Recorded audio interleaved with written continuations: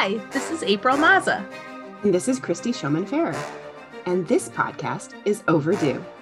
We're friends and colleagues, librarians, and each episode we talk about books we're reading, things we're loving, and library advice we're giving. Good morning, April. Good morning, Christy. How are you? I'm good. It's good to see you today. Good to see you too. I feel like this was a special week because I got to see you in person. I know. It was awesome. 2 days ago. It was really good to see you. So we were, before we started recording, we were talking about the weather and that it's cold. Actually, it's cold here. Yeah. It's supposed to be fall, but it's looking a little, it's wintry. Also windy out. Yeah. It's blustery and cloudy.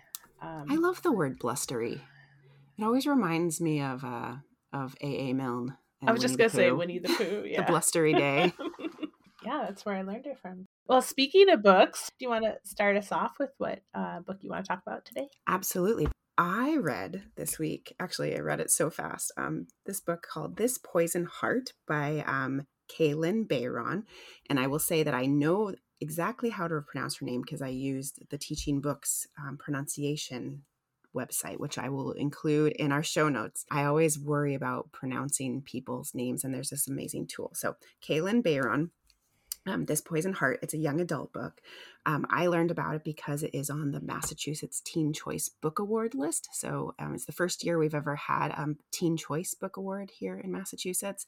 It was started by some local librarians, and committee read a ton of books and put together a list of 21 choices, and then teens get to vote on their favorite. And so this title was on the list, and my good friend Laura, who also is one of our patrons, listened to the audiobook and told me that I would love it. And so I actually got it in print just because it happened to be on the shelf when I went into the library one day. And Laura was right. I adored this book. It is just everything that I love in fiction. It's got an amazing main character. Her name is Briseis, which is a name from the Iliad, and Greek mythology kind of infiltrates this whole story. Briseis is I think she's like 16, 17. She's a teen. She lives in Brooklyn with her two moms, and the moms own a florist. And Briseis has this ability that plants respond to her when she's near them.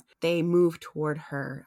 They like react to her emotions, and she can actually also make plants grow really, really well. And she's never really done anything with the power because it's weird and people think of her as weird. She had admitted it to her friends once, and her friends kind of backed away, so she doesn't really have a lot of friends. The story takes place in the summer, and early on, a lawyer shows up at their florist, and says that Briseis, who is adopted, that her birth family, somebody in the birth family died and left her an estate in Rhinebeck, New York. And so she and her moms decide to go there for the summer and see what it's like and whether or not they could have a new start there because, things are tough in Brooklyn. Rents are increasing. It's really hard to keep their business open. And so they're using this opportunity this summer to have a new start.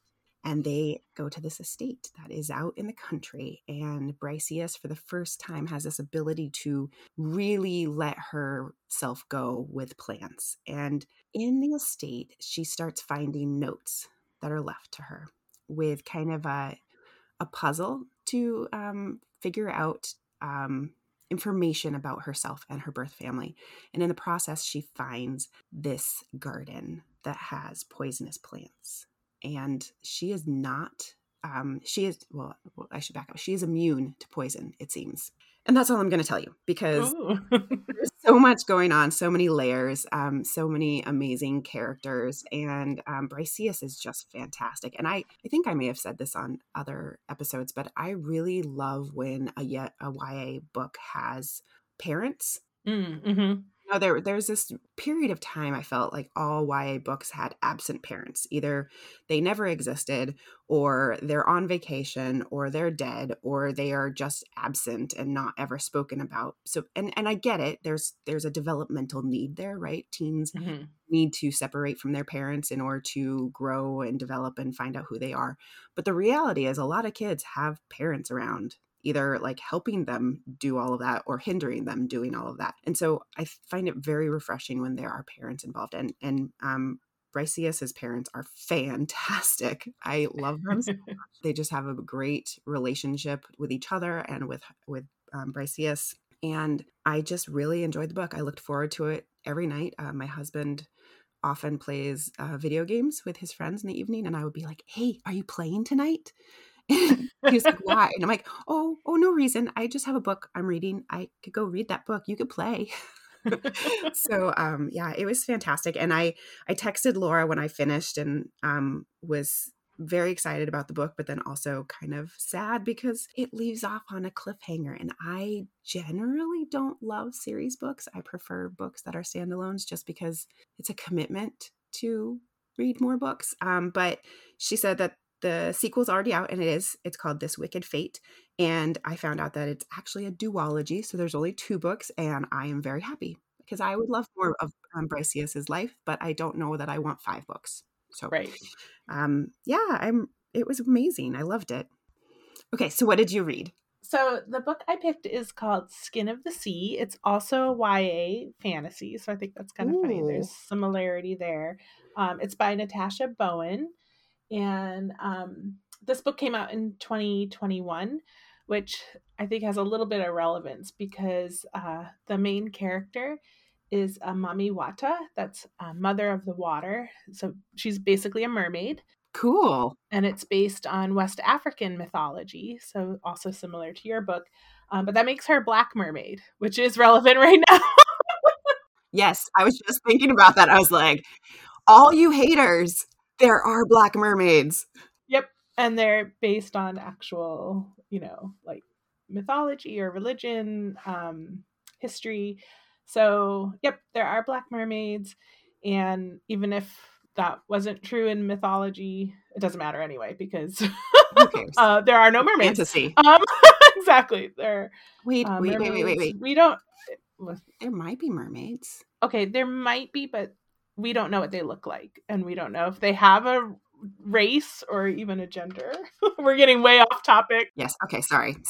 I'll be quiet. Well, what I really love about the mythology of mermaids is that there is this thought that sailors thought manatees were mermaids, and that just makes me happy. That, I don't know. Our lovely sea potatoes. Yeah, exactly. If maybe it was like the scurvy got to them or just the loneliness. But also I was going to say they love curvy women. Well, yeah. And that the manatee's the ultimate curvaceous creature of the sea. But yeah, just all that to say is, you can't make rules with this stuff. And it does relate back to my story too, because in the author's note, she does talk about like what inspired her to write this. Again, the author's Natasha Bowen. I don't know if I said that earlier, but she was inspired by West African mythology, African history, but she was inspired by. So she also, made up her own story. She took liberties with what she researched, and she was a fan of The Little Mermaid, the tale, when she was younger. So this influenced her for her book. Anyway, so this story, in this story, the Mami Wata, they follow slave ships and they protect the souls of the kidnapped people that die at sea. So that's sort of like our opening scene. Is our main character, Simi, who is young. So she's like a teenager mermaid. And she is bringing a soul of a person who has died in the water. And she protects that soul until it can go to the like supreme creator. And the sort of the crux of this story, though, is that she accidentally saves a living boy. So they're not supposed to do that. But she doesn't really know that because she's new to being a mermaid. And also she can't just let him die. Right. So she does save him. And then they end up teaming up because she gets into big trouble for that with her her sort of the god that she follows, sort of like her supervisor god. I just love that idea of a supervisor god. It is, well, and there's a bit of a hierarchy in the story too, which is very interesting. But also, just like other mythologies around the world. And so they end up teaming up together because they need to make amends for this, and they encounter other deities and mythical beings and like all these different kinds of creatures. And Simi also experiences these flashbacks, so that kind of adds to like the mystery of her. She has these memories, and you're not quite sure like how did she become a mermaid, because she used to be a girl. She wasn't born a mermaid. And what was her life like? So it's sort of bits of this puzzle are coming together throughout the story. And like I mentioned earlier, it combines all these cool things like history, fantasy, mythology, but also there's a little romance. So wouldn't be a YA book, I think, without a little spark, because she's falling for the boy that she rescued, which of course, as we know from The Little Mermaid, makes for a complicated relationship. And she does have the potential to turn into sea foam, just like the Hans Christian Andersen tale. So anyway, I just really loved it. It's beautifully written. It's just like really rich in details. It's this really epic kind of journey story. There's all these other characters that become involved, and it's got a really gorgeous cover, which I will show you. So this drew me in, and later I'm going to talk about how I found out about the book because it's related to one of our other topics. But the cover, it's got like a beautiful image of this woman. There's gold and like water and Ooh, sparkly. I love it. Ooh, your cover is really beautiful too. It's really similar. so I'm showing April the cover of my book too, which is very similar. And I think I might have neglected to say that the main character, Briseis, is African American. So we both have very similar covered books. Yeah. Wait, when we put them on Instagram, yeah, that'll be so funny. Yeah, they are very similar.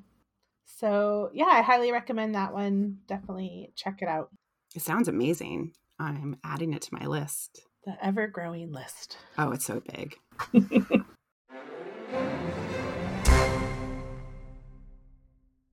So I'm going to admit that I don't remember what our question is. So April, would you like to? Well, we were going to talk about diversity audit, but I don't know if you want to start us off. Sure. Yeah. So one of the things that I've been doing over the last couple of years is helping libraries work through doing diversity and equity audits. And so what that is, for those of you who are not actively working in a library, or even if you are and you don't know, is looking at your entire collection and seeing who is represented, who is telling the stories, like who is writing the books, and what areas are missing. So if you're looking at a particular subset of a collection, like picture books, who are the stories about? Are they mostly about white children and animals? Are you missing stories about Indigenous families? And so looking at those kind of details, and it's a big process. If you're looking at every book in your library, that could take months. And so I recommend taking a sample, looking at that sample, not necessarily looking at every single aspect of identity, but rather identifying some that you think are more relevant or necessary for your community.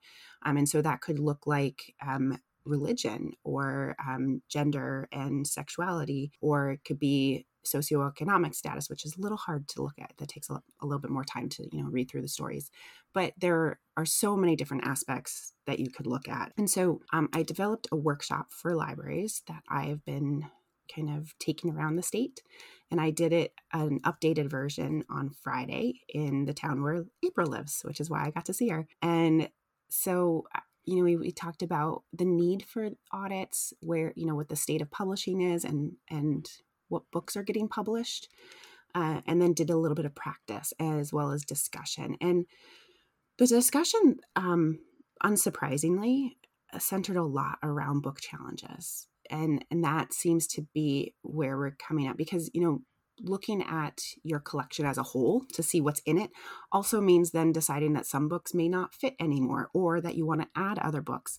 And I historically had talked about problematic books with regard to like books that have not aged well and have terminology that is not okay, or illustrations that are not culturally respectful. And actually, one of the things that somebody pointed out was that term problematic actually is a little problematic, because now we have people who are challenging books because they think that same-sex parents is problematic. Right. So I'm going to try to like retool how I use the wording and kind of what kind of vocabulary I use in that area, because I don't want to advocate to libraries to self-censor before they add books, or to pull titles out of their collection before people even challenge them. That's not the goal of this. What we want to do is make sure that our collections are equitable, which means that not just reflecting your community, but rather balancing out the need.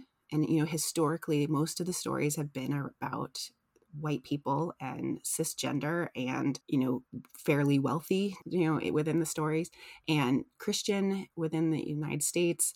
And so what are those areas that we haven't historically had enough, what those representation, those identities, and those are the ones that we really want to focus on in adding to our collection. So yeah, there were a lot of good questions, but not always perfect answers. I answered a lot of it depends about like, what do we do in this situation, or how do we deal with this? And I was like, oh, it depends, which is it's rough to answer that, but we did have a really amazing conversation. Oh, I think that's great. And I think, while it wasn't necessarily like this is a question we got from any of our listeners or friends, it's a topic that brings up a lot of questions, like you Absolutely. said, and how to deal with that when there isn't clear-cut answers, and there never will be, really. Like you said, it kind of depends. But the point is that there are tools out there. So like people like you, there's I'm a tool. Yeah. I didn't say that. But there's and we can link to some of the resources online absolutely too, but I know that there are blog posts and worksheets and things like that people can use.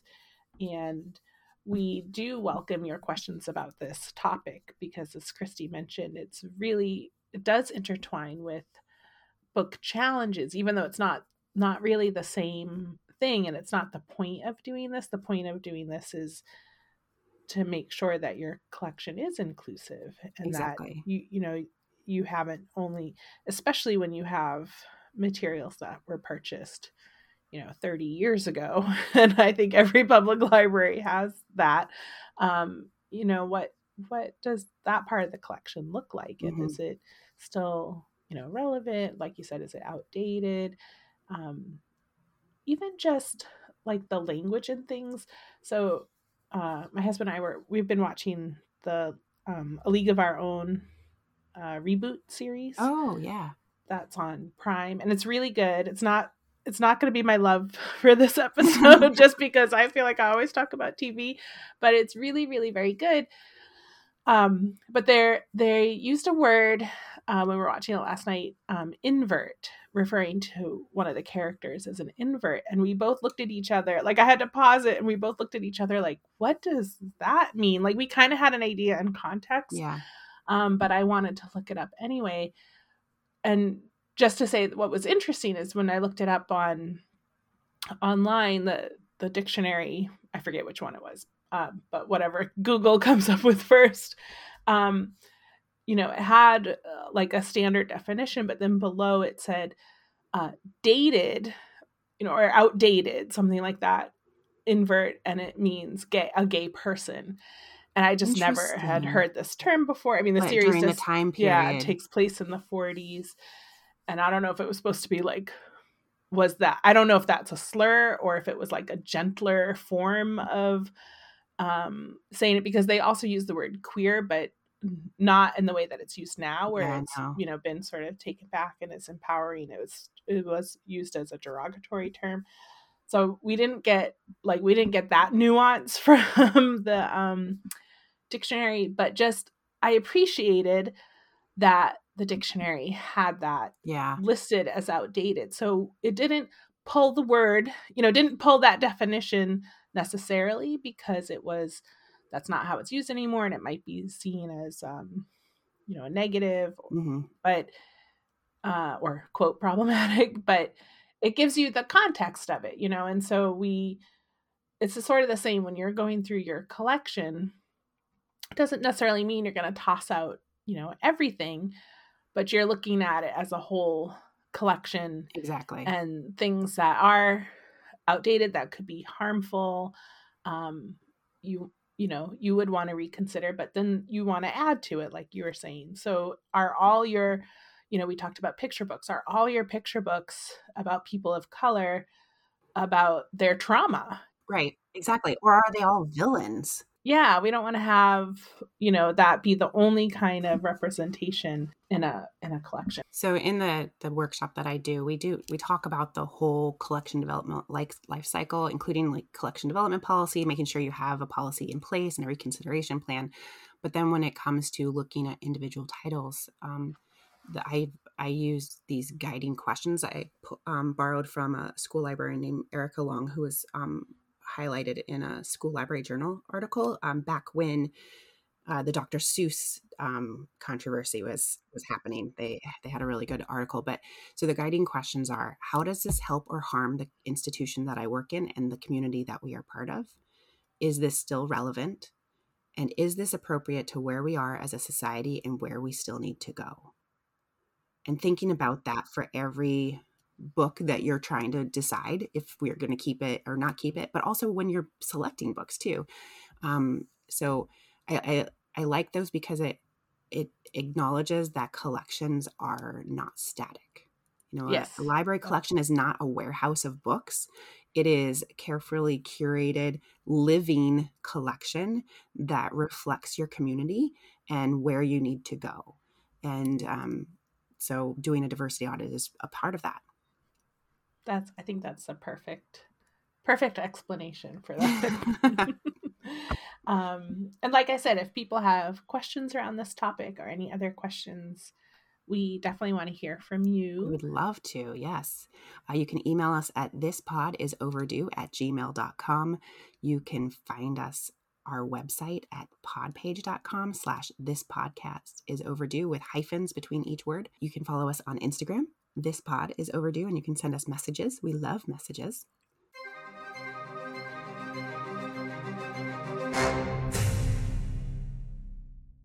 So, April, you acknowledged that A League of Our Own was not going to be your love. So tell me, what did you love? Well, usually talk about learning first. Oh, no, I messed up.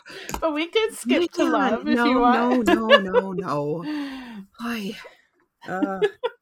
April, what are you learning about right now?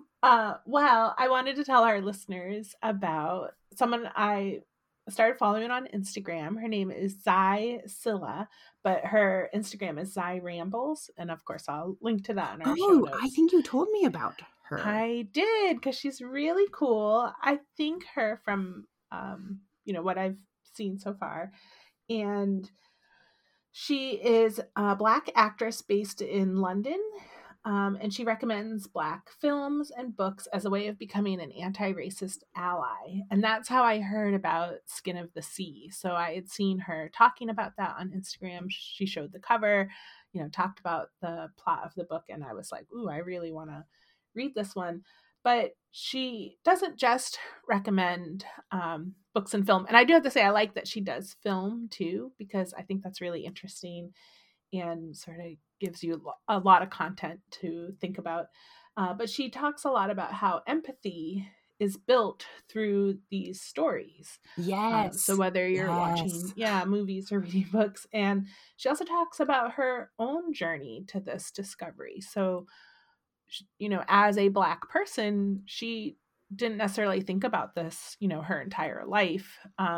It kind of came to her recently how reading more books by and about Black characters or other people of color, or watching these films and sort of thinking about them critically, helps herself become anti-racist. And I just think that's really interesting, and just how open she is. And I just also, I like her energy. She's Mm-hmm. just like really interesting to listen to and to watch. She also runs a group that's sort of like it's a subscription membership. So I have to say I'm not a member, but I like the idea of it. It's the space where people can have discussion and make recommendations to each other, and there's like learning spaces. So she does Oh, that's cool. these, yeah, she's done a few online workshops. One I watched was on how African mythology is linked to anti-racism, and I think you can still watch that free through her Instagram bio. So if you were interested in trying to find that. And she also had one where she talked with an author who wrote about Black tutors, not the homework kind. Yeah. Tudor. I knew that was going to come up because I And pronounce not it the something same. that toots. Yeah. Not something that toots, and not something that helps kids with homework. But yeah, like I said, she's just like really interesting to listen to. She has great energy. She's really committed to sharing with people just positive representation of Black culture. And she does talk a little bit too, as I mentioned before, sort of like these trauma stories. And she really has like a lot of grace around that, where like, they are important to watch or read about, but that shouldn't be the only kind No, of yeah. stories we have. And that if you are a person of color, you can take a break from that. But like for white people especially, that could be an area where you need to have a little more empathy and awareness, understand the issues, learn about maybe an event that you didn't know about, and that's going to help you become an anti-racist ally. So yeah, definitely check her out. She's really Sounds cool. amazing. Awesome. What about you? What have you been learning? So I realize this one doesn't line up with apparently our evolving theme at all. But this week, so backing up a little bit, I'm doing this class called Citizens Academy. It's in my town, and it is every week forever. Not really. It's for like 3 months, every Thursday night. And we learn about all the different departments in our town, what they do, how they do their work, and then there are activities or kind of homework things that go with it. And the first ones were very much about, the government and finance. And I would say dry, but for a government nerd like me, super interesting. But this last week, we got to go to the fire department. And my inner child was so ecstatic. I grew up in a family with a lot of fire professionals, and so I grew up going to a lot of fire departments, but in California, and it was very different. And so I was just excited to be there and to ask questions and to hear all about this fire department that, in an area where there are a lot of not professional full-time fire departments, this our town has been around since the 1830s. And so, back when they were using buckets to put fires out. But the thing that I wanted to share is they did a demonstration of the jaws of life. Oh, wow. I've never seen that. Yeah. Yeah. So you probably know what the jaws of life are. They are, it's a type of a number of different tools that are used in motor vehicle accidents to extricate victims that are in the vehicle. And I remember as a kid, like and I thought it must have started in like the 80s, but because I remember hearing about them as like this new technology, but they actually were designed or invented in the 1960s, early 1960s, by this guy named George Hurst.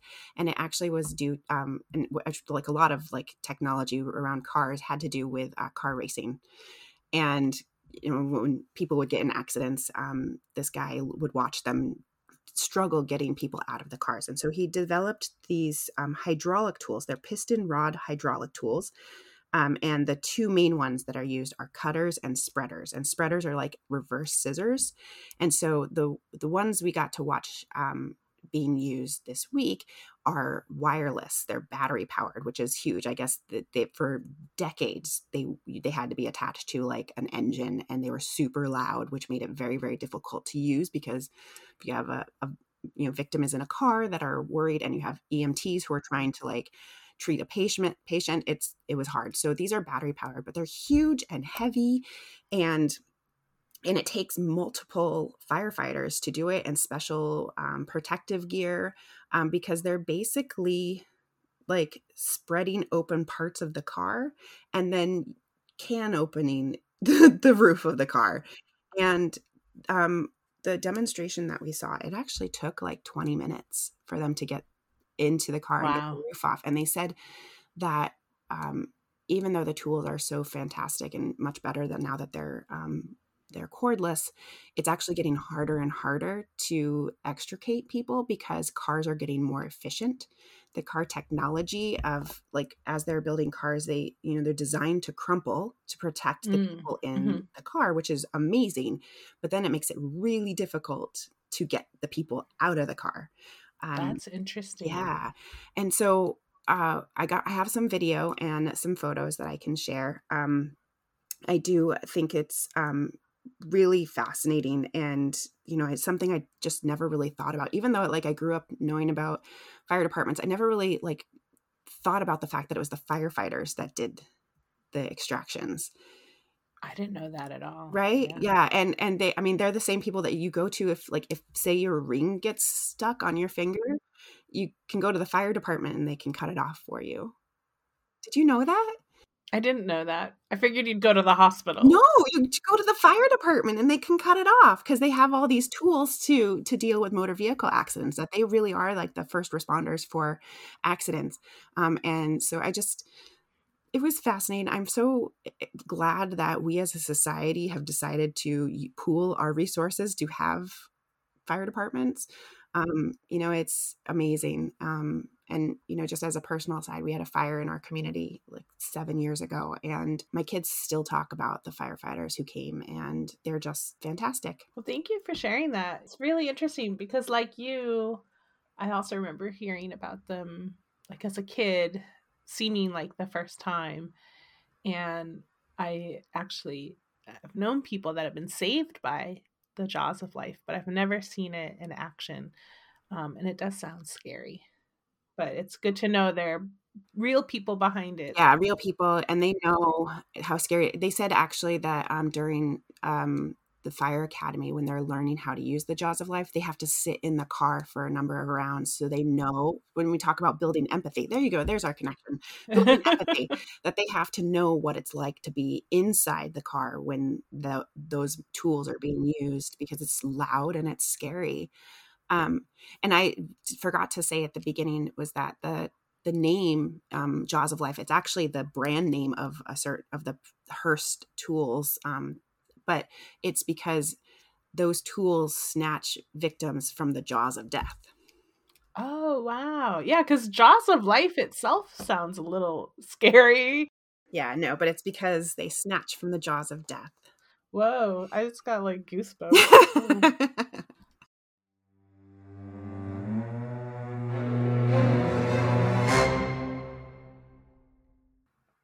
Okay, so do you want to talk about what you're loving besides fire departments? This week, oh my gosh, this week had some of my favorite moments. It started with the Library of Congress. Oh, yeah. And Dr. Carla Hayden, who tweeted at Lizzo, the world-renowned performer, and invited her to come to the Library of Congress to see the flute collection. Now, those of you who know about the Library of Congress, you know that in the United States, it's literally the library for our government body, our national government body. But they have a ton of collections that are things that are not books and manuscripts. I did not know that they have the world's largest flute collection until this week. Yeah. And so Lizzo, when she was in town for her concert, she said, yes, I would love to look at and play some flutes. And she ended up playing a number of flutes from the collection, but including the 200 or over 200-year-old crystal flute that was made for James Madison and is inscribed with his name. And the Library of Congress blog has a fantastic piece about the whole thing, including some videos. Lizzo got to play in the Library of Congress. She played in the reading room, which there's never been music in the reading room. Oh, neat. Ever. And there were people studying there, and they asked permission, and they said yes, and she got to play. Can you imagine saying no? Right? Lizzo's going to play some historical flutes now. Be like, no, I'm studying. And it just, like, the whole thing, the moment was just fantastic. And then I'm not going to go into the controversy. I don't want to give people like non-controversy. Yes, thank you. It's a non-controversy. There's no controversy about it. This was 100% fantastic. Lizzo is the most talented person I've ever like fangirled. Her ability to play any kind of flute is just amazing. So on Friday, I got to go see her in concert. It actually was the second time I've seen her in concert. And the first time was she was playing small venues. She played the House of Blues in Boston. And this time it was the Garden in Boston, which is our large hockey and basketball arena. And I went with my friend Brandy. And I have to say, it was the most positive, empowering experience. And I had a smile on my face the whole time. And part of the reason was that Lizzo's reaction to the audience was pure joy. Like, she looked like she was like surprised and tickled every time we were singing along, and just like in awe of this experience. And she's, so happy.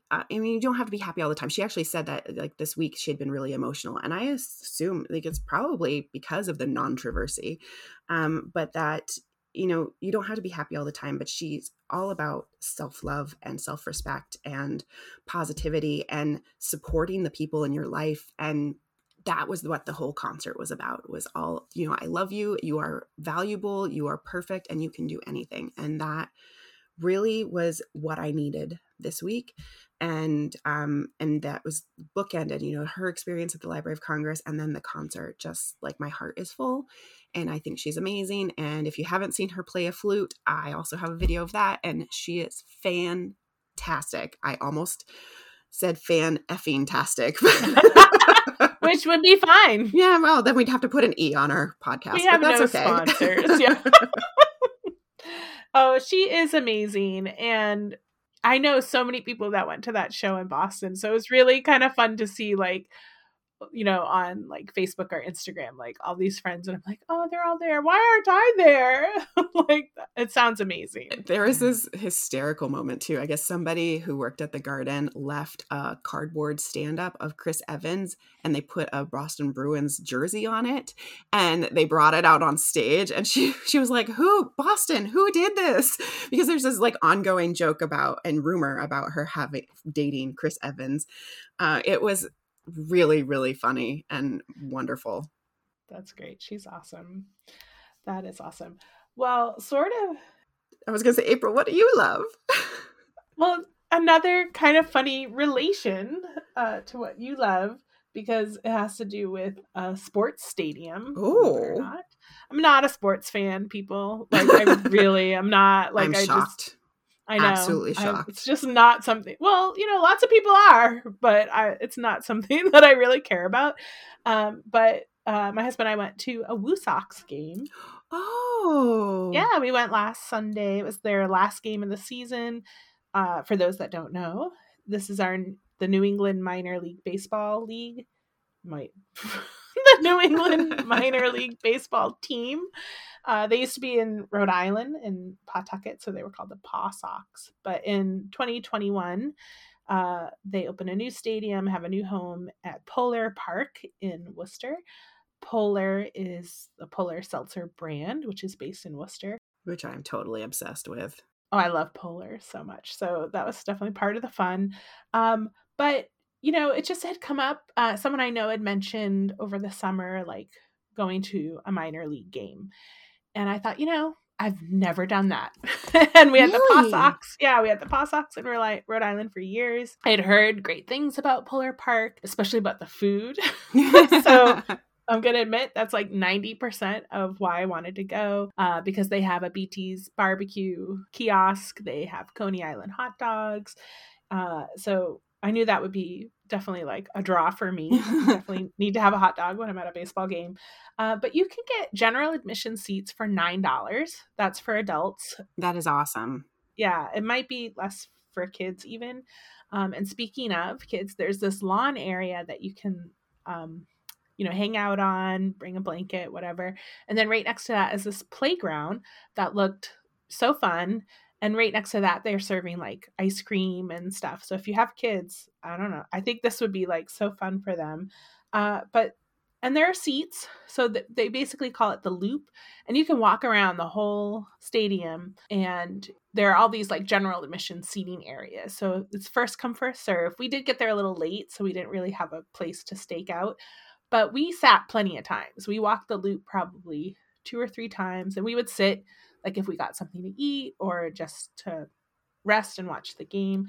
But to me, part of the fun was the walking around. Yeah, that sounds fantastic. Yeah, I like seeing all the things, and I like people watching. And that's another part that I really loved about it, is that because it is so accessible for like families and people who don't have a lot of money, like you can go to a game, especially if you don't have to park, if you don't have to pay for parking, but even that's like way less than if you went into Boston.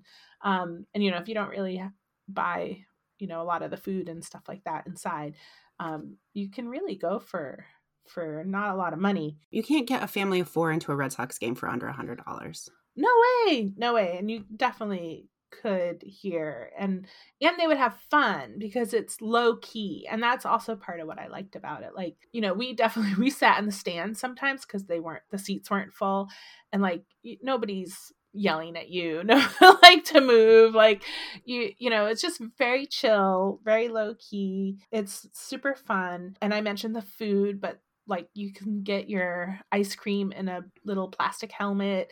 I didn't do that, but they also had like the hugest cotton candy we had ever seen. Like people were walking around with these things of cotton candy that were like bigger than their heads. And it's real cotton candy. It doesn't come in a bag. They make it there for you. But like I said, it's just like very like friendly in general. Lots of Worcester pride, which was really that's cool, fun to see. And just like a really easy outing to do that was totally fun. And I really needed that.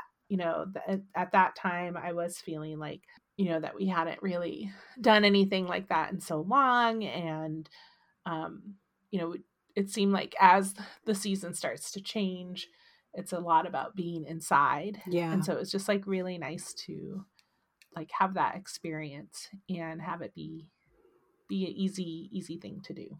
So that's what I loved. I'll have to go next year. That's awesome. Yeah, definitely. I recommend it. We actually have taken the kids to a minor league game when they used to have a team in Lowell, and it was really why do I keep wanting to do that? It was really fantastic. But here's my trivia about minor league teams. So when I lived in Tucson, I used to go to a lot of minor league games. And I was at the game where a pitcher threw a ball that hit a bird.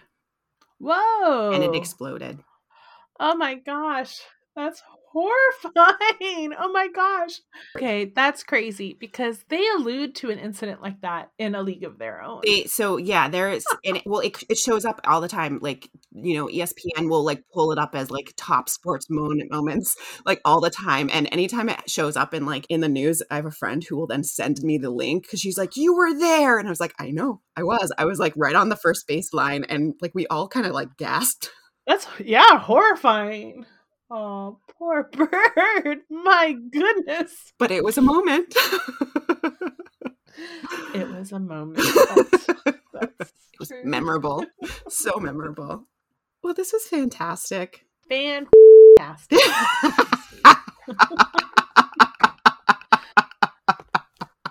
I know you've been wanting to say that. I have been wanting to say it the whole episode.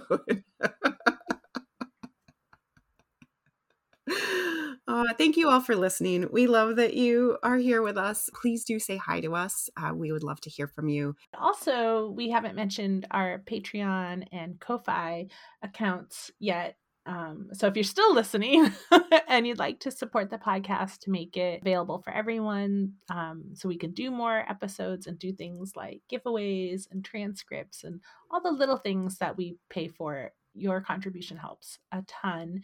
And we do have a few Patreon supporters, but also if you spread the word about the podcast, like the podcast, subscribe, all those things really helps us out and helps us keep it going. So we appreciate that, and we appreciate you. Thanks for listening. Thank you. Bye, everyone. Happy reading. Happy reading. Thanks for listening to This Podcast is Overdue with Christy and April. Bye, everyone. Happy reading. Our podcast music was provided by thepodcasthost.com and Alidu, the podcast maker. Find your own free podcast music over at thepodcasthost.com/free music.